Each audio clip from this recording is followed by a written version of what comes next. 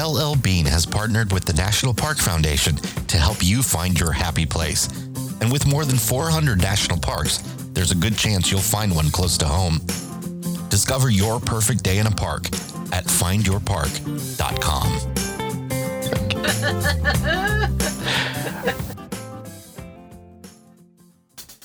This week, trivia games take front and center around RV Miles as we find ourselves buried in snow.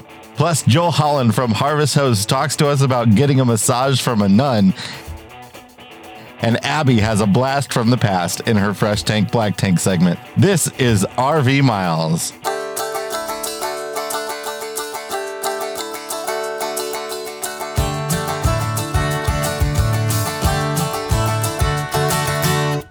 Welcome to episode 114 of RV Miles. I'm Jason. And I'm Abby, and we are two full-time travelers who, along with our boys, Jack, Ethan, and Henry, crisscross North America on one epic road trip.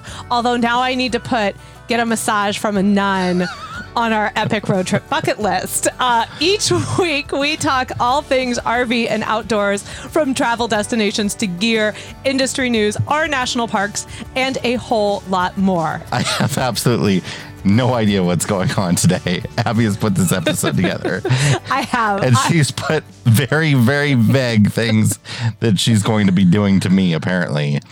Well, okay, well, first off, let's not put it like that. That just opens up a whole world of possibilities. But what we are doing today is we are playing a few games. And I didn't want you to know what they were, because if you knew, then you'd know the answers. And that's not fun for anybody. Nope. It's not fun for me. It's not fun for me to play games that I don't know what they are. So if you noticed from the intro, we are a little snowed in.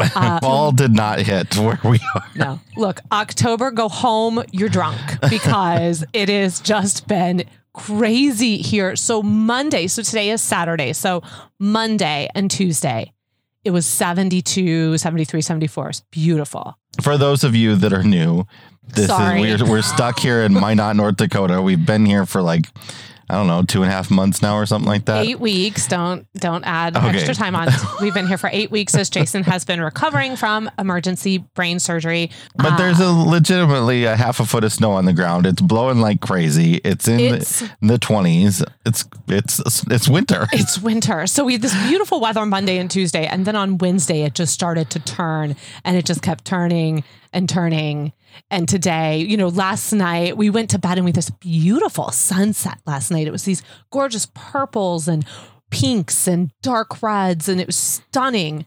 And then we woke up this morning and there was snow everywhere. I was just crazy, and it hasn't stopped all day. And of course, I'm out in it every morning to go and pick up Jason's medicine. So it was incredibly enjoyable to get out this morning when I was out before the plows.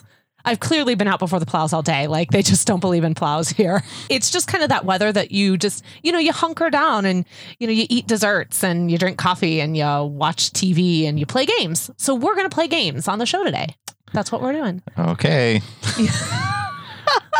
So I see in the outline here, yes, it says, Abby, RV trivia time. Yeah. So why don't you go ahead and, do that? Okay. Jason really has a hard time relinquishing control. If you could see him right now, he's super stressed. He's his eyes are closed. I'm going to take some Tums here. He's going to take some Tums. So we're going to play a game where I just kind of went through and I looked up some RV trivia. Okay. So I'm going to ask you and the individuals listening, I'm going to ask these questions, and then you have to try and come up with the answer. It's pretty simple stuff. Things we've talked about in the past, or just maybe things that I thought were kind of interesting. Okay, just a second. I'm going to open Google. Okay? No, you can't Google. You can't Google. This has to be completely from there's no Googling. Okay. Okay. So we're going to start off just really simple. Okay. It's just a few questions. Give your best answer. First one. How many RV owners are there in the U.S.? Now, I want to state that I tried to find the most recent articles on all of this. This is data I got from spring of 2019. So it seems to be fairly accurate. I think it's like 2 to 3 million in there somewhere. So there are roughly 40 million people in the United States who go RV camping every year. Right. That includes like all the people that go in the RV. Right. So that includes backyard and car-based camping. Now, I'm not quite sure what car-based camping is when you're talking RV, because isn't RV... That's camping with the car. Right. So that's not really RV, right? No. Okay. But there you go. According to this, 40 million RV in the United States, RV camping. I believe that there is somewhere in the range of 2 to 3 million RVs owned out there. I think it was like 7 million, actually. Okay, well, okay, but I could be way off. That's what the number I was going for. So roughly, okay, and the United States also makes up the largest percentage in the world of RV owners. Well, that's not a surprise. Yeah, second is Canada. All right. I don't know. I would have thought Europe. But I guess I guess you'd have to pool all the European countries together to get a bigger number. Right. So we're just talking a country. Yeah. So next question. What is the current number of public and private campgrounds in the U.S.? 25,000. It's 18,000. We need 25,000. I was going to say, I was so close to saying 20,000.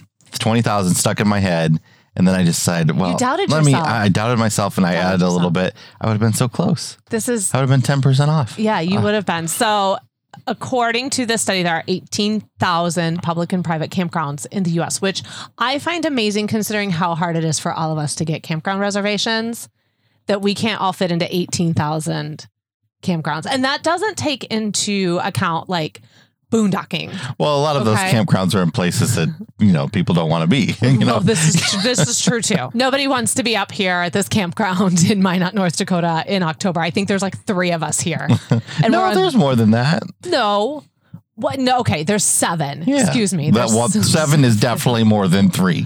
What is the average age of an RV owner? An RV owner. As of spring 2019. What is the average age of an RV owner? I'm going to say it's 53. You're very close. It's 48, which that number is just ticking down every year. Mm-hmm. So 48 is the average age of an RV owner. So far, you're losing at this game. Just so you know, you've not gotten a single question right. Okay, these are not questions that you get right, or wrong. These are questions you get close or not close. You either win or you lose. Okay, that's all that happens. Going back to the Google. Get off Google. What is the most popular type of RV sold? And can you give a guess on the number sold for 2018? I know some 85% of RVs on the road are travel trailers. Okay, you got that right. So it's travel trailers. Yes. That's pretty easy. So for for 2018, that's the most recent year data we have so far. Can you guess how many were sold? And do you need a clue? It's going to be around 400,000. Final answer? Yeah. Okay. It was 289,940. Well, that doesn't make sense because they sold 500,000 RVs out last year. And if 85% of them were travel trailers. Look, I am not Business Insider. I'm just telling you what they said for 2018, that travel trailers are by far the most popular RV type, with 289,940 being sold in 2018. Now, if you want to go back and check some of that information, you're welcome to. But, I'm just saying this is what Business Insider told me. Okay, couple more, and then we're gonna move on. Which one of these is not the name of an RV? Cougar, Raptor, Hummingbird, Mountain Lion, or Wildcat Max? 2 X's, by the way, Max. Because it's like max to the extreme. So which one of those is not the name of an RV? Mountain Lion. Dang, seriously? Yeah. That's so annoying. Yes. Mountain Lion. I tried so hard. First off, let me give you a breakdown of some of the Googling I did on this one. I tried Googling, why do we name RVs after animals? Tried to find what are the most popular RV animal names. I was just trying to get a list of what are the animals we've used to name RVs. I need someone to put this Someone's data gotta put it together. together. Someone's got to put this data. Get off the RVIA's website. I see you. I gotta figure out how I ended up being wrong on this. I do need to not. know. So this is why Jason and I have certain games that we're not allowed to play, because neither one of us likes to be wrong.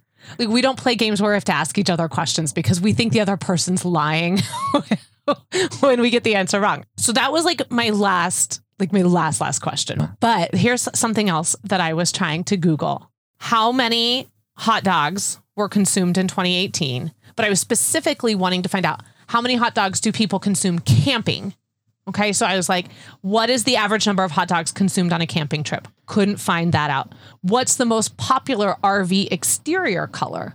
Couldn't find anything. It's either white or that weird tan color.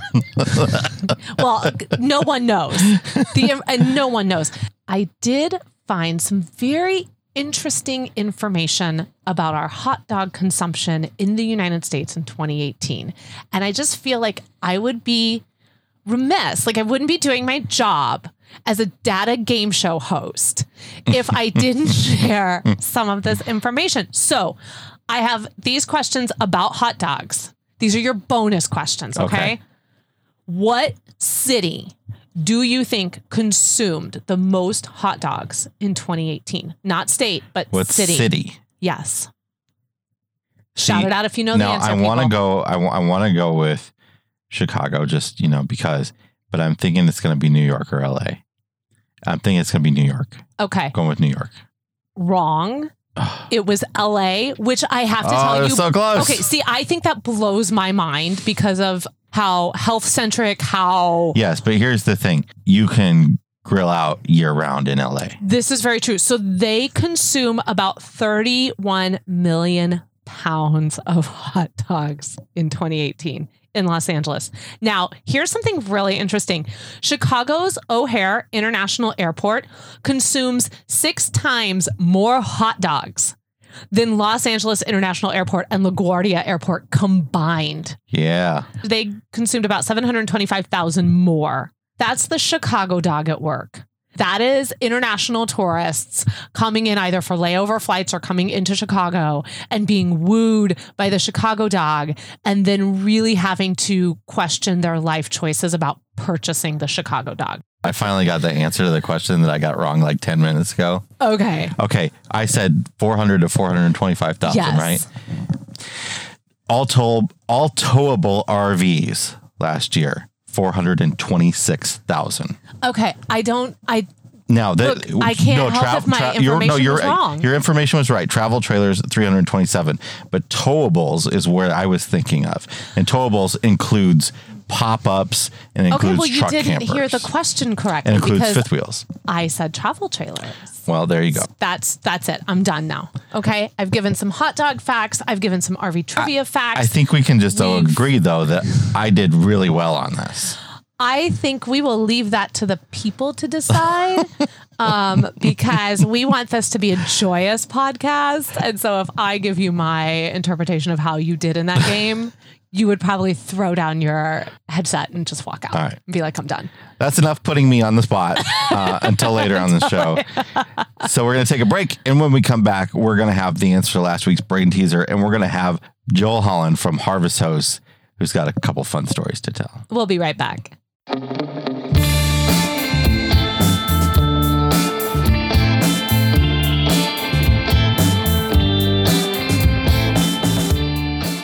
RV Miles is sponsored by PelicanCoolers.com. Hey, just because it's getting cooler outside doesn't mean you can't still go picnicking. You can't still put a good snack in your cooler and take it with you on a day trip somewhere. What's a good snack to you, Jason? I'm very curious as to what's a good snack you would put into your cooler. Anything that has sugar in it.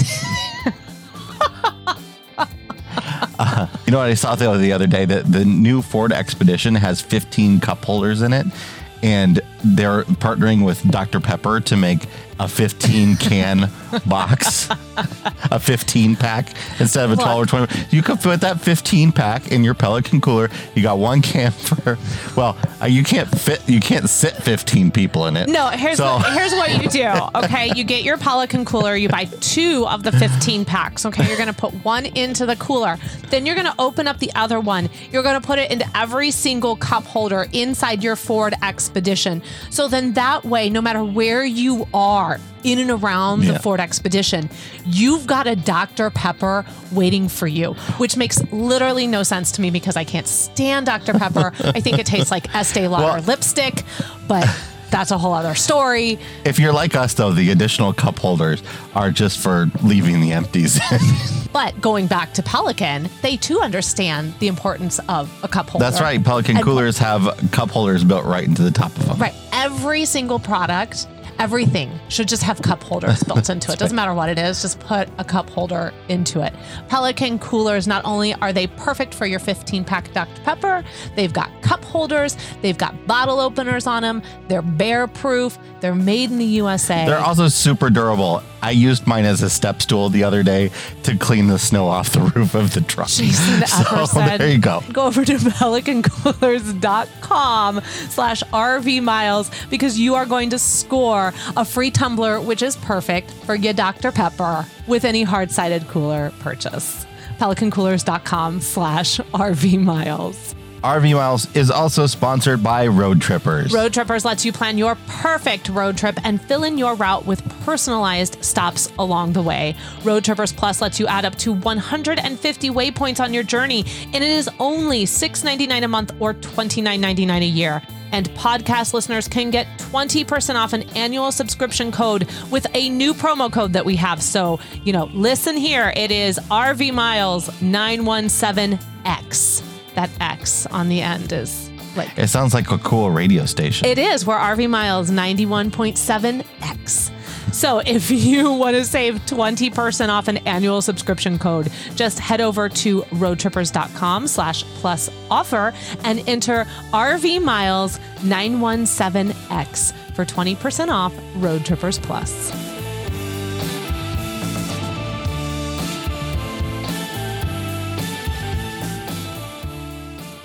It's time for the answer to last week's brain teaser, which went like this. This was a simple one. You just had to count and you had to know how to play chess. In a game of chess, how many different choices do you have for your first move? And the answer is 20. There's 16 possible pawn moves. You can move each pawn out 1 space or 2 spaces, and 4 possible knight moves. The knights are the only ones that can jump in front of the pawns. Now, you could say 21. Technically, you could surrender the game on the first move by knocking over your king. So if you said that, I would have counted it, but nobody said that. No, I would do that. If anyone sat down to play chess with me, I would just that's all I know how to do. Who's our winner this week? Our winner this week is Susan L. from Arizona, who will receive a Not All Who Wander Are Lost t-shirt. Did you know I was on the chess team in junior high school? I didn't, but... I wrote the newsletter. Oh, wow. Please tell me you have some of those still buried in your closet at your parents' house. I probably do. I'm going to have to ask your dad to get on that. How come you haven't taught the kids how to play chess? Well, we don't have a chessboard. I think we do. Oh, well then. They'll argue with me about it the whole time, though. This is probably true. All right. If you are interested in getting your own Not All Who Wander Are Lost t-shirt, you should just head over to the RV Miles Teespring store, and we will link to that in the show notes so you can check out all of the great gear that we have available. Hey, one of the most popular programs for RVers out there is a program called Harvest Hosts. Harvest Hosts allows you to go to all sorts of different locations across the country, farms, wineries, museums, attractions, and stay overnight, usually in their parking lot or in a field for free. They just ask that you patronize the business. It's a great way to explore the country by not seeing it through the lens of Walmart parking lots. And so we're big. We do stay at Walmart parking lots now and then. No shade to Walmart. Thank you so much for letting us stay there. But we're big fans of Harvest Hosts and what they offer because it has just opened up so much for so many people. It's a big win-win for the RV community and for all of these businesses who are getting new customers. Joel Holland is the owner of Harvest Host. I was able to speak with him earlier this week and talk a little bit about sort of what led him to buy Harvest Host, because he's not the original owner, and get involved in where Harvest Host is going. So without further ado, here's my interview with Joel Holland of Harvest Hosts. Joel, welcome to the podcast. Thanks for having me, Jason. Excited to talk about RVing. We've been wanting to have you on for quite a while. We first talked, I think it was January we first talked. I've been excited about your program ever since. Harvest Hosts is, of course, an opportunity for RVers to really experience some interesting locations across the country very affordably. But let's take a step back and talk about how you got involved in Harvest Hosts, because you weren't the original owner, right? That's correct. Yeah. So the company was originally founded by two really wonderful people, Don and Kim Green, and they started it way back in 2009, and they had a tough road ahead of them to actually line up hundreds of incredible wineries and breweries and museums, farms, and other attractions that would invite RVers to come and stay overnight for free in return for supporting the small business. Wonderful concept, and I give them so much credit, because to get that original network built must have been very tough, right? Like just the chicken and the egg dilemma, to reach out to a farm and say, hey, we would love to have you in this new program. We don't have any members yet, but we will if you join us. That must have been hard. But when my wife and I purchased the company about a year and a half ago, they built this really solid network of about 600 locations. And we came in and said, hey, we are RVers. We use the program. We love Harvest Host. And by the way, we have a background in technology.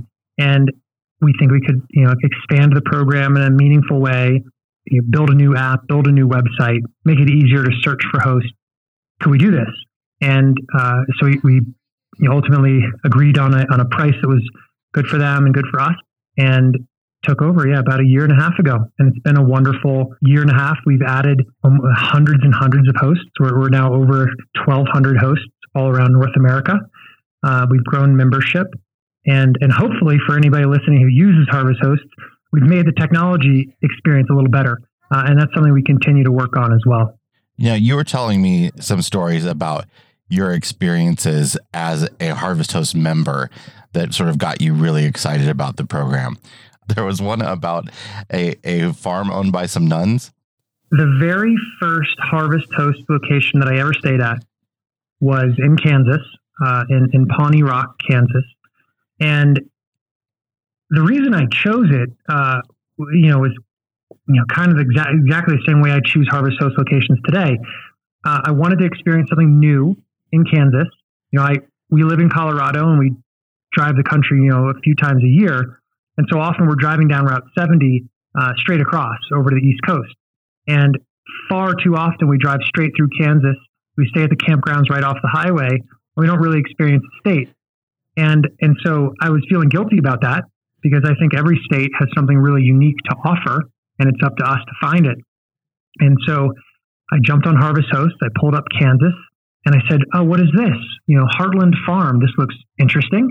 And it had alpacas, organic veggies, an art studio, a really good looking property. And uniquely, it was run by the Dominican Sisters of Peace. And I didn't really know what that meant, but I called them and I came to find it was actually run by 3 nuns, wonderful ladies, all in their 80s. And so as I learned more about this location, I was like, this is everything that I'm looking for. It's not too far off of 70. It's a beautiful location, and what a cool program, to go support these nuns and experience this lifestyle they've created. And so I called them up and I said, hey, I'm a member of Harvest Host. I'd like to stay with you. They said, come on in. I drove down this dirt road to their farm, arrived, and was greeted by a nice young girl who took me on a tour, showed me the chickens, the alpacas. I'd never met an alpaca before. And it turns out they're really adorable, right? And then they just had their haircuts. They're looking really fresh, but they were quite interesting. And then the whole property has incredible walking tours the property. And then she showed me what the different nuns worked on. And one creates scarves out of alpaca fur, scarves and other clothing items. One creates soaps, and one was a masseuse. And so, that was very unique. And so I said, all right, well, I want one of everything. So I grabbed, I grabbed some great clothing items. I grabbed some soaps, and I signed up for a massage. At this point, honestly, I did not realize that the massage would be performed by the nun. I assumed it was just I thought it was like an on-site, masseuse who either came to the farm to do this, was on call. So I showed up the next morning at 9 a.m. and I'm a little sleepy and I haven't had my coffee yet. And I walk over to the little house where they told me to meet at 9 a.m. and I'm greeted by this adorable nun. And she introduces herself and says, "I'm going to be your massage therapist." And I'm kind of flabbergasted, right? Because I haven't really interacted with a lot of nuns in my life, but when I think about nuns, I don't think about laying on a table and getting a massage from one. And so I was a little confused as to how to react, the etiquette, but it turned out to be fantastic. And she was a really, really great massage therapist. Wonderful lady, had a lot of cool stories about how she wound up here at Heartland Farm. And I highly recommend it to everybody who goes through. So that was literally my first Harvest Host experience, a gorgeous farm run by nuns. And you can't make that stuff up, right? And that is what I love about the program, is that every time I go somewhere, like on my last trip, I went to an underground salt mine and I got to learn how people mine salt. I had no idea that was a thing. I went to Golden Spike Tower and saw the largest train yard in the world. I love trains. I felt like a little kid. So every time you go to a Harvest Host location, it's this really cool experience and you really leave with a story. That's what my wife and I were looking for, because we love RVing. We love traveling all over the country and feeling this freedom. And too often campgrounds leave us wanting a little bit. And that's not to put down campgrounds. We love campgrounds. We use them all the time. We still use them, even though we own Harvest Hosts.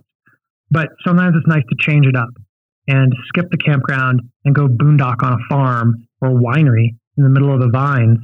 And it's an amazing experience. So that's what got me hooked, and I'm still hooked. I think, and you would know better than I, but I think a lot of people sign up for Harvest Hosts in the first place because they think it's an affordable way to do a lot of those overnight stops along a route to, have an alternative to parking at a Walmart. But when they start to use it, you start to realize that's really not, it does that, but that's not what it's for. You're really experiencing America by using Harvest Hosts and not parking lots. Yeah, I think that well put. Yeah, that's exactly right. We like to say you're experiencing real America. You're getting to patronize small businesses who are excited to share their product. And while supporting them, you're also getting to collect these incredible experiences. And so, and that's another thing I like about the program, is that to me, I like being involved in businesses that support all the parties involved. And so with our hosts, we, by our math, our members are spending multiple millions of dollars a year buying the product. And that's it's not nothing. Like, that's really cool. Like, there's a lot of money being put into this small business ecosystem, which is wonderful, in a day and age where things are moving online and big box stores are popping up. The small business is still really amazing. And so it's nice to support that. And then our members, they're getting these great experiences. To your point about saving money, it's interesting. I never describe Harvest Host as a cost savings program, because that's not the goal. The goal is really an experiences-based program. Like, you pay your $79 annual membership in order to stay at any of these locations for free, quote unquote for free, but you do, support the host. And what we say is, spend at least $20 or more. And honestly, most people spend more, but what I say is take a percentage or all of whatever you would have spent at a campground and spend it patronizing the host. And you also get to come away with a bunch of bottles of wine or a bunch of alpaca scarves or an incredible massage from a nun. Yeah, right? you end up with it. You end up with something tangible for that money that wasn't just the going to a campground. That's right. And so for Harvest Host to succeed, the hosts have to do the hosts have to win, and the members have to win. It's a balance, and I think that we have really amazing members. We have very considerate members, and we have amazing hosts. And so that's my job is to make sure we always keep that balance going where they're supporting each other. So talk to me about the nuts and bolts. So somebody goes to harvesthost.com, they pay their $79 registration fee for a year, their membership fee. And how does the technology work for them to find these places? As soon as you join, you're sent a link, your username and password, in order to log into the website and or download our app for iPhone or Android. And then you can search really easily to find hosts. You can filter by type. If you're looking for wineries, grab wineries, breweries, distilleries, farms, museums. We let you you can either search by type or you can just see everything in an area. So you can search by state, you can search by city, town, you can search around you, just see what hosts are around you. Or you can search by route. And that's the way that I typically do it.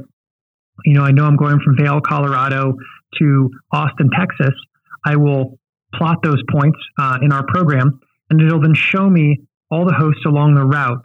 And you can decide how far off the highway you're willing to go. So I usually say like 20 miles.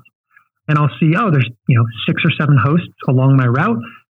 Let's take a look. And then you can click into them and see our members' reviews, photos that have been submitted, so you can kind of get a feel for the location.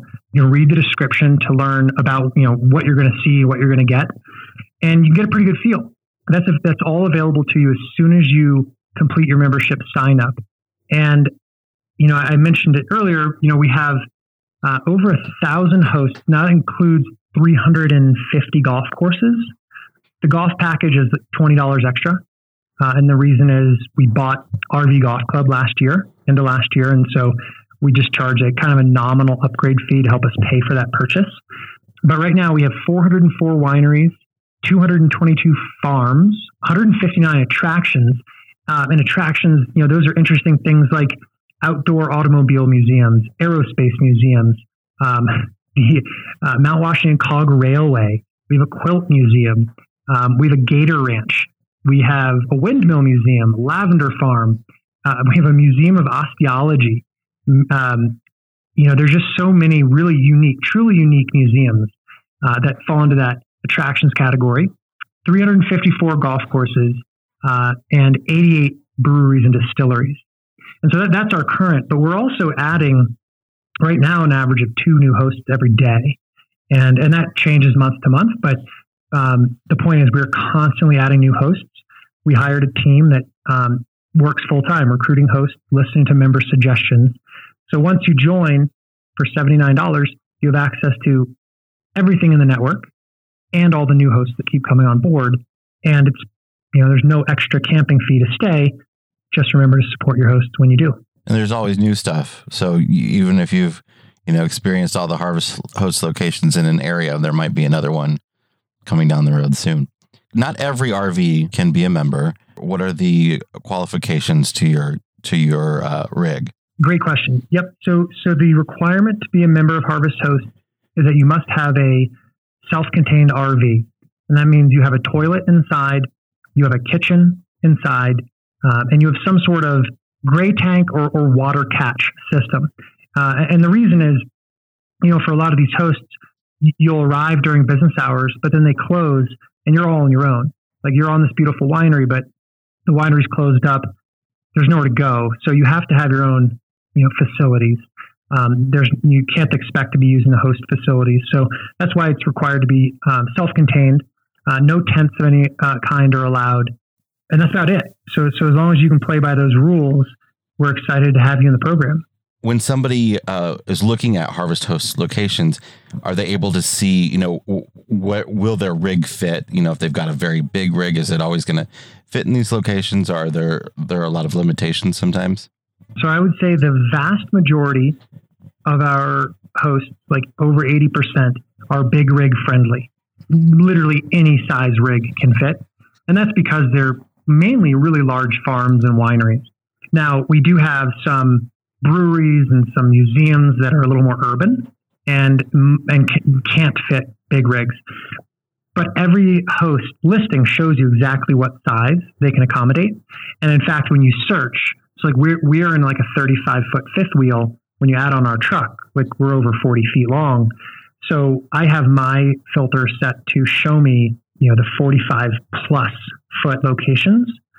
And then I only see the big rig, I only see places that can fit me. And so that's a filter you can add. Another really common question, can I bring my pet? And because a lot of RVers, according to the last Trailer Life poll I saw, the majority of RVers have pets in their RVs with them. I think it's like 60% now. That's crazy. Yeah, it's crazy. And I love it. And we have pets. And so the answer is yes. Again, the majority of our hosts are pet friendly. They love it. There are a few, unique farm situations where the farm animals don't get along well with the dogs or whatnot. So we do have some that are not pet friendly, but that's another filter that you can check. And so with ours, I check pets, pet friendly, 45 feet plus, and I search. And the vast majority of the locations are still available, but I don't have to bother, seeing a place that's not going to work for me. Well, I think it's a fantastic program. And we've spoken to tons of RVers that have taken quite a bit of advantage of it. And I think particularly, I want to say, I think the golf club expansion is such an excellent idea because I think you can overnight somewhere and then you can take one of those early morning tea times. There's so many golf clubs have great restaurants attached to them. And most of our golf courses don't require a round of golf. They're okay if you come in and eat at the restaurant or go to the pro shop. And so that's what I'll often do. I'll stay at the golf course and I'll have a wonderful breakfast before I hit the road the next morning. So what's sort of your vision for the future? What are you guys working on? Anything new that you might be adding in the future, or what do you want Harvest Host to be in 5 years? I've built businesses in my past and have, those have been really focused on like growth and revenue and profitability and expansion. And that's not what Harvest Host is to me. To me, this is a business that I just personally really love. And it's a passion project. So it's kind of nice because I don't have any revenue projections. I don't have any growth projections. My goal is not to try to make this a huge program. My goal is to make it something that's really exciting for the everyday RVer, right? Anyone who buys an RV and is looking for an exciting place to go and an exciting experience and way to see America, I want them to think of Harvest Host. And so I think, in the next 5 years, that means we continue adding thousands of new locations. I mean, there are incredible small businesses all over the country who are excited to share their product and have room for RVers to stay overnight. So really focused on expanding the network and then, of course, expanding membership at the same time, but never at a pace that exceeds the expansion of locations. So, yeah, I think just continuing to add really exciting and interesting places for RVers to stay and experience, that's the goal. And we'll just keep doing that day by day. Well, Joel Holland from Harvest Host, give us one more plug for how people can go to sign up for Harvest Host. Yeah, so if you just go to harvesthost.com and you'll see right there on the site, there's a big Join Now button. But a couple other places I would jump on the site just to get excited. Click on the location photos, and then you can actually see some of our members submitted photos from actual Harvest Host locations and see what it's like. Click on the host map, and I think it's host locations is the link, and you can actually see an interactive map of where our hosts are located and what types of hosts they are. You can't get contact information or the ability to book with them, but get a feel for how spread out they are because our 1,200 locations are very evenly distributed throughout the lower 48. They're in Alaska. They're in every Canadian province, and they're even down in Baja, California, and Mexico. So very good distribution around North America. And then when you're ready, just click the Join Now button, fill out the form, tell us what kind of RV you have, and you're off to the races. You'll have your membership card emailed to you and be able to start using your membership the same day. We'll put a link to Harvest Host in the show notes as well for anybody who wants to go there and check it out. Joel, thanks so much for being on the show. Glad to finally have you on. Yeah, thank you, Jason. Tons of fun, and I hope to see you and Abby out on the road.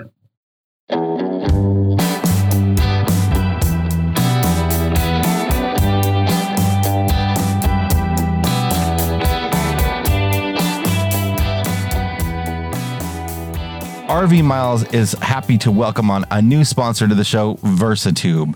If you're looking for a way to protect your RV before winter hits, Versatube has you covered. If you're in North Dakota, you better do it real quick. Yeah, you should have done it Monday or Tuesday. From RV covers to carports to garages that you can build yourself, Versatube is like a grown-up erector set with steel.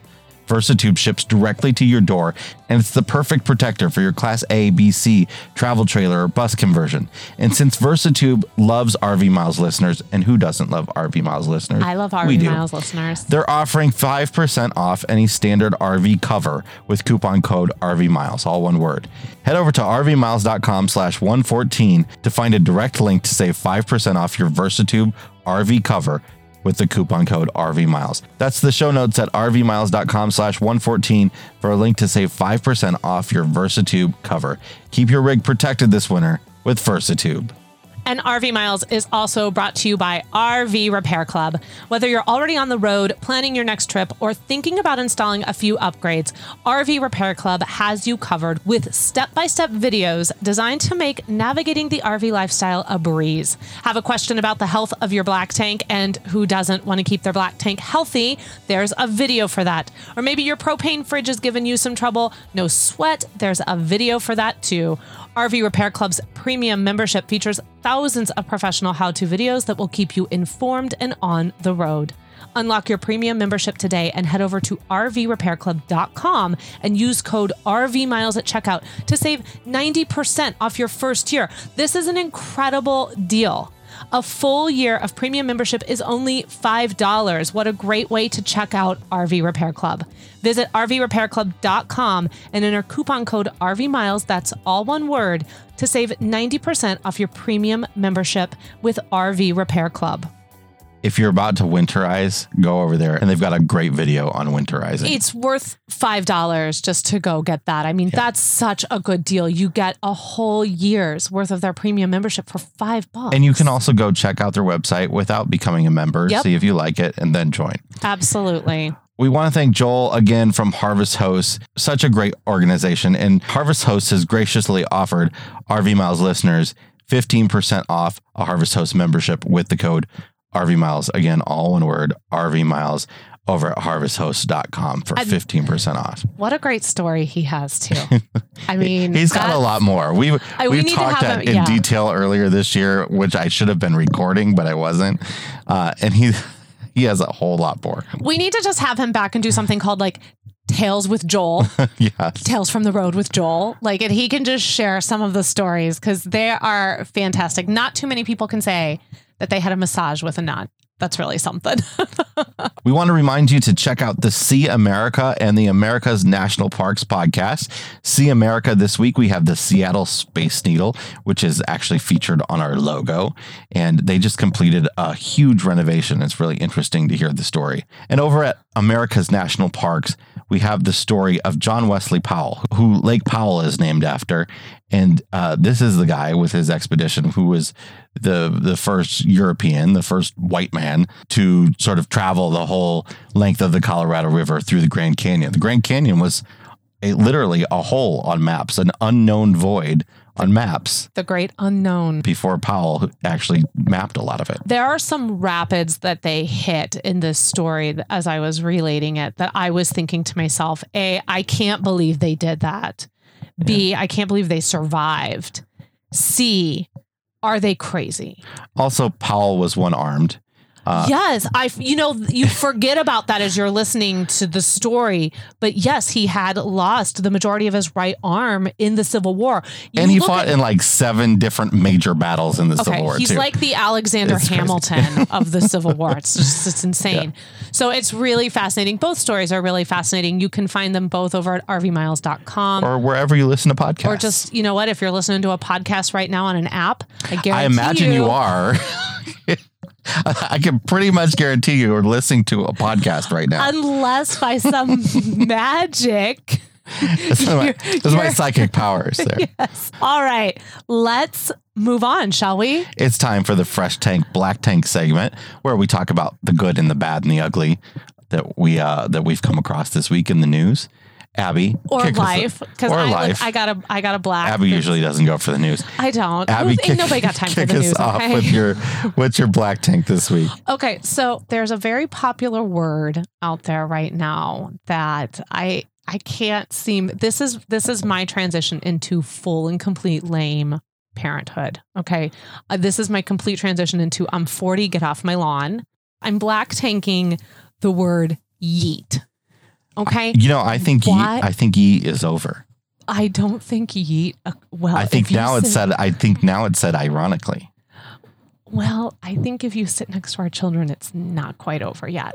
Now, I imagine a good 97.5% of our listeners have never heard the word yeet. If they haven't, they're very, very fortunate. Y-E-E-T. Yes. Whether it's used ironically or it's used literally or it's used as an expression of joy.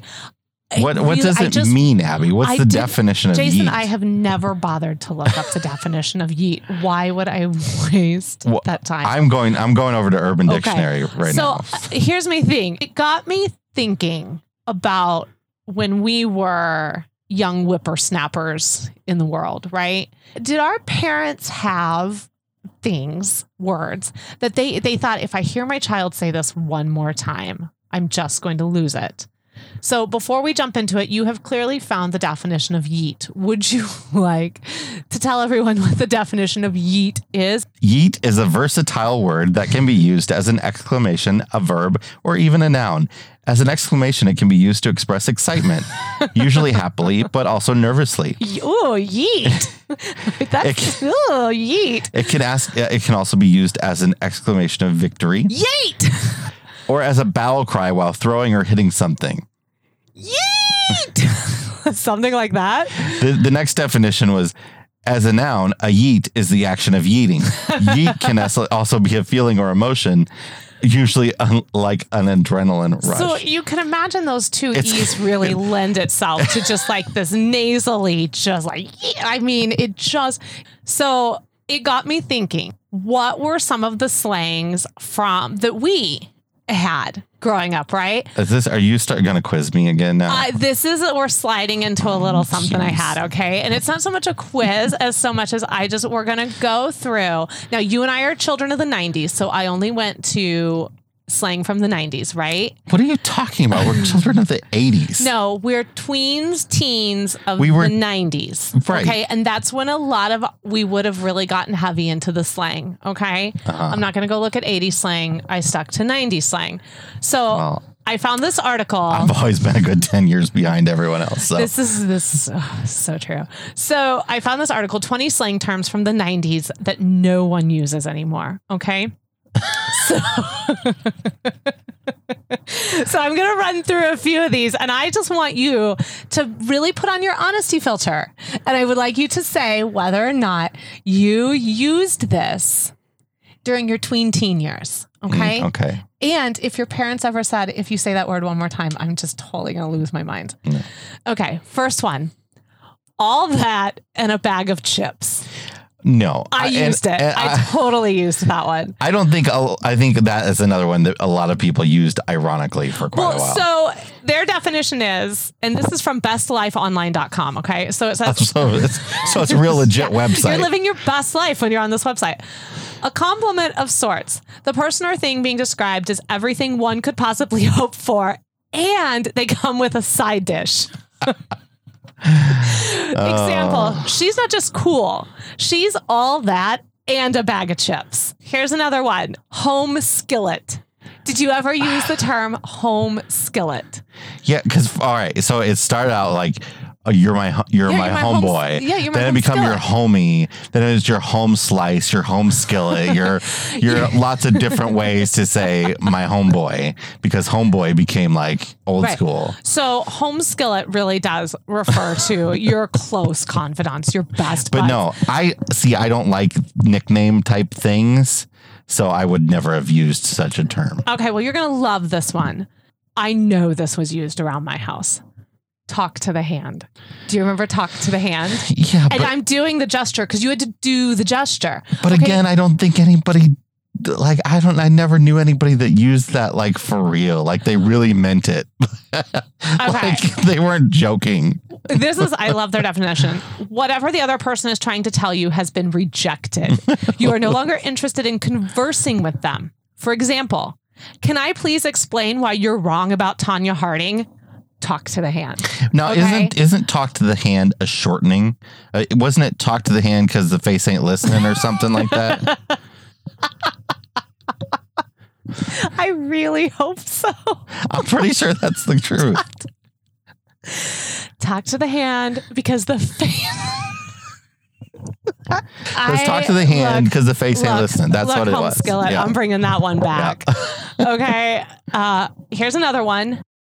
Booyah. Did you do booyah? I still do. You do. No, I don't. Yes, no, you do. Never you do. did. You do booyah from time to time, but you do it in an ironic way. Yeah. Well, anything. So I'd this say is like ironic. This is the 90s version of yeet. Okay. This is the 90s. Booyah was the 90s version of yeet. You know, for example, I'm finally moving out of my parents' basement. Booyah! Like, there you go. Okay. All right. I'll give you one more. I'm going to argue this one. I do not think it's dead. I think it's very much alive and it will always be alive. And that is whatever. Oh, I mean, whatever is so buried. That's something that has become, that's one thing that's hung on and is going to continue.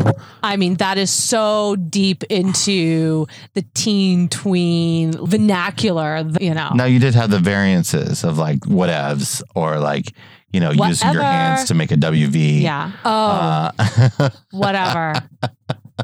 Please, nobody teach our kids these things. Whatever. I think that making the W is very 90s. That was like the early days of whatever. Mm-hmm. So my feelings about yeet as an adult, as a parent, are probably very much some of the feelings our parents had when we would go, booyah. See, my parents... Mom, I gotta go. My home skillet is waiting for me out in the car. My dad would actually try to use those words. Yeah, your dad totally would. I could totally see that. I'll link to this in the show notes. Because, you know, you're really going to want to go check this article out. Want to. It's full of important information that you really need to get through your day. You do, because there are 20. Anybody remember sup? Sup. Now that, yeah. Sup, nothing. Sup with you. Nothing. Just playing Sega. Get out of here. All right. It's so good. All right. So roundabout way, Black Tank, yeet over it. The long way to get long way home. What is your fresh tank this week? My fresh tank this week is a story out of Badlands National Park. I just shared it in the RV Miles Facebook group this afternoon. The park just opened up 22,000 more acres to bison. There's about 1,200 bison in the park. So this has been a project that's been going on for a couple of years. World Wildlife Fund has been a part of it. The National Park Foundation has been a part of it. They have been putting in fencing into this section of the park in order to release bison and to give them more space to go. This video that's in the group is so incredibly moving on 1,000 layers, because what you're watching is the bison be released into part of this new land. And it is the first time that bison have set foot in this part of Badlands National Park since 1877. Wow. And the people, you know, the Badlands National Park went live on Friday, the rangers, there were some other, you know, World Wildlife Fund, they have a video, and just everybody that's there experiencing this, you hear words like, this is historic. You know, you hear people cheering and clapping, and you hear people, you know, silently crying. I mean, it's so emotional because these are animals that we had almost completely eradicated. There were millions of them. And so to see what we as let me rephrase that, what we as people had done to this animal, and then what we have, you know, been able to be a part of to try and save this species. It's just phenomenal. I mean, this video is really, it's just bison running out into the open wild, but it's so emotional to watch. You know, Badlands is one of those cool parks. So there's a lot of national parks that sort of have multiple identities. Like Joshua Tree isn't really just all about a tree. Right. And Badlands, it has the whole Badlands section, and then it's got acres and acres and acres of tall grass prairie. And at Badlands, you can actually camp in the campground in the middle of the prairie grass where the bison just roam through the campground. Phenomenal. It's a great place to go see them. All right. What is your black tank for this week? So I'm gonna get a little serious here for a second. And slightly political, but I'm going to try to do it in a way. Both sides are at fault for this issue and have been for years. But this is a bipartisan anger you have right now. Let's just leave it at that. I think that's a great way to put it. Just because this is happening now in this administration doesn't mean it hasn't happened in other administrations. Or it wasn't being built up to this moment. So we've talked about this before. There is this committee that is set up to advise the Department of the Interior. It's called the Made in America Outdoor Recreation Advisory Committee. And this is a committee that is solely made up of business leaders in outdoor recreation. The RV industry is very, very involved in this committee. And what they're doing right now, and like I said, it's just business leaders. There's nobody representing the public. They're making recommendations to the Department of the Interior and to the National Park Service in particular about how to make recreational lands better for people. And better is in quotations. They're also trying to make recommendations to make them more self-sustainable monetarily and to be a little bit more profitable.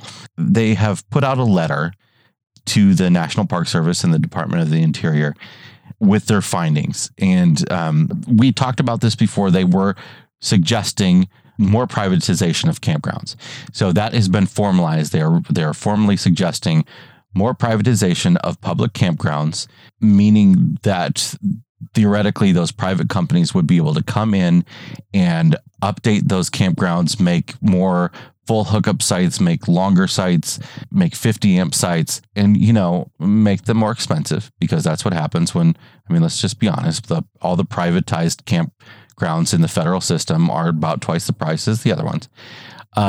So that's what's being suggested. And a lot of people will say, well, business can manage a campground way better than the federal government can. And there are many, many areas where I would agree with you. The problem is it's just not working with campgrounds. We lose money every year because nobody actually wants to run all of the campgrounds. They only want to run the very best campgrounds. So you've got like 12 campgrounds at Yellowstone, and you've got one of them, Fishing Bridge, that's privatized, because that's the only campground that Xanterra wants to run there, because it's got 300 some spaces and it's the most profitable. So the National Park Service still has to have a massive staff of campground workers to operate all the other campgrounds.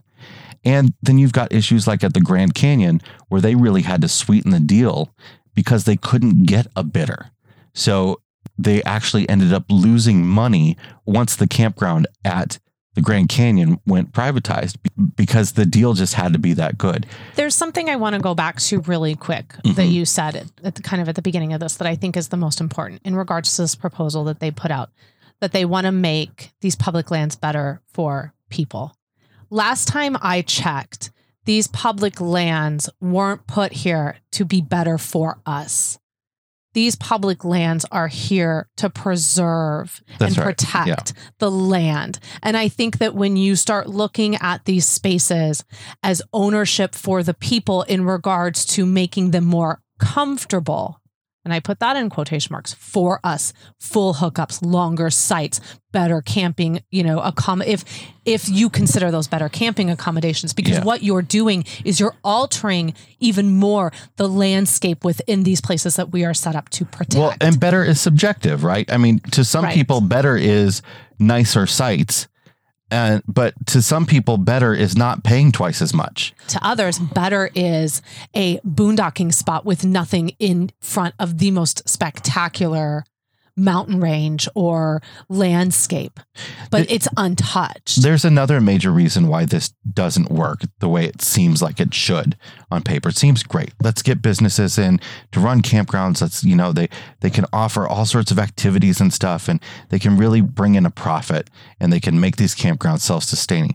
But the problem is that's just not the way it works, because the National Park Service and all the other federal agencies that have campgrounds are still responsible for the infrastructure and for major maintenance of these facilities. Yeah, I feel like this is a topic we could talk so much forever. about. And I just think at the end of the day, I have a lot of respect for the RV industry. I have a lot of respect for the National Park Service. And I have some respect for Xanterra and stick to the hotels.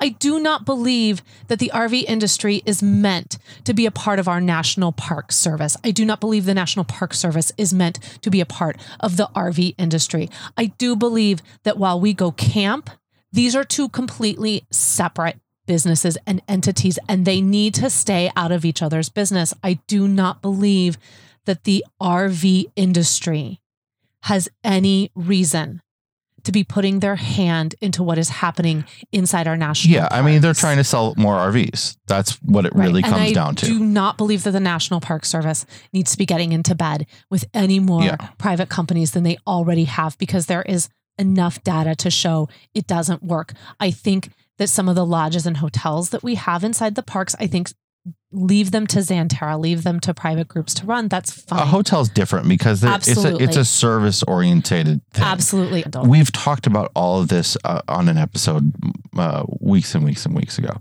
What has changed this time that I did want to bring up is part of this, and I'll put a link to this whole letter that has been sent now over to the DOI from this committee. One of the major suggestions that they're putting in is that the senior pass and the disabled pass to the national parks that offer, discounts on camping, and they also offer, you get free admission. They're suggesting blackout dates for those during busy times of the year.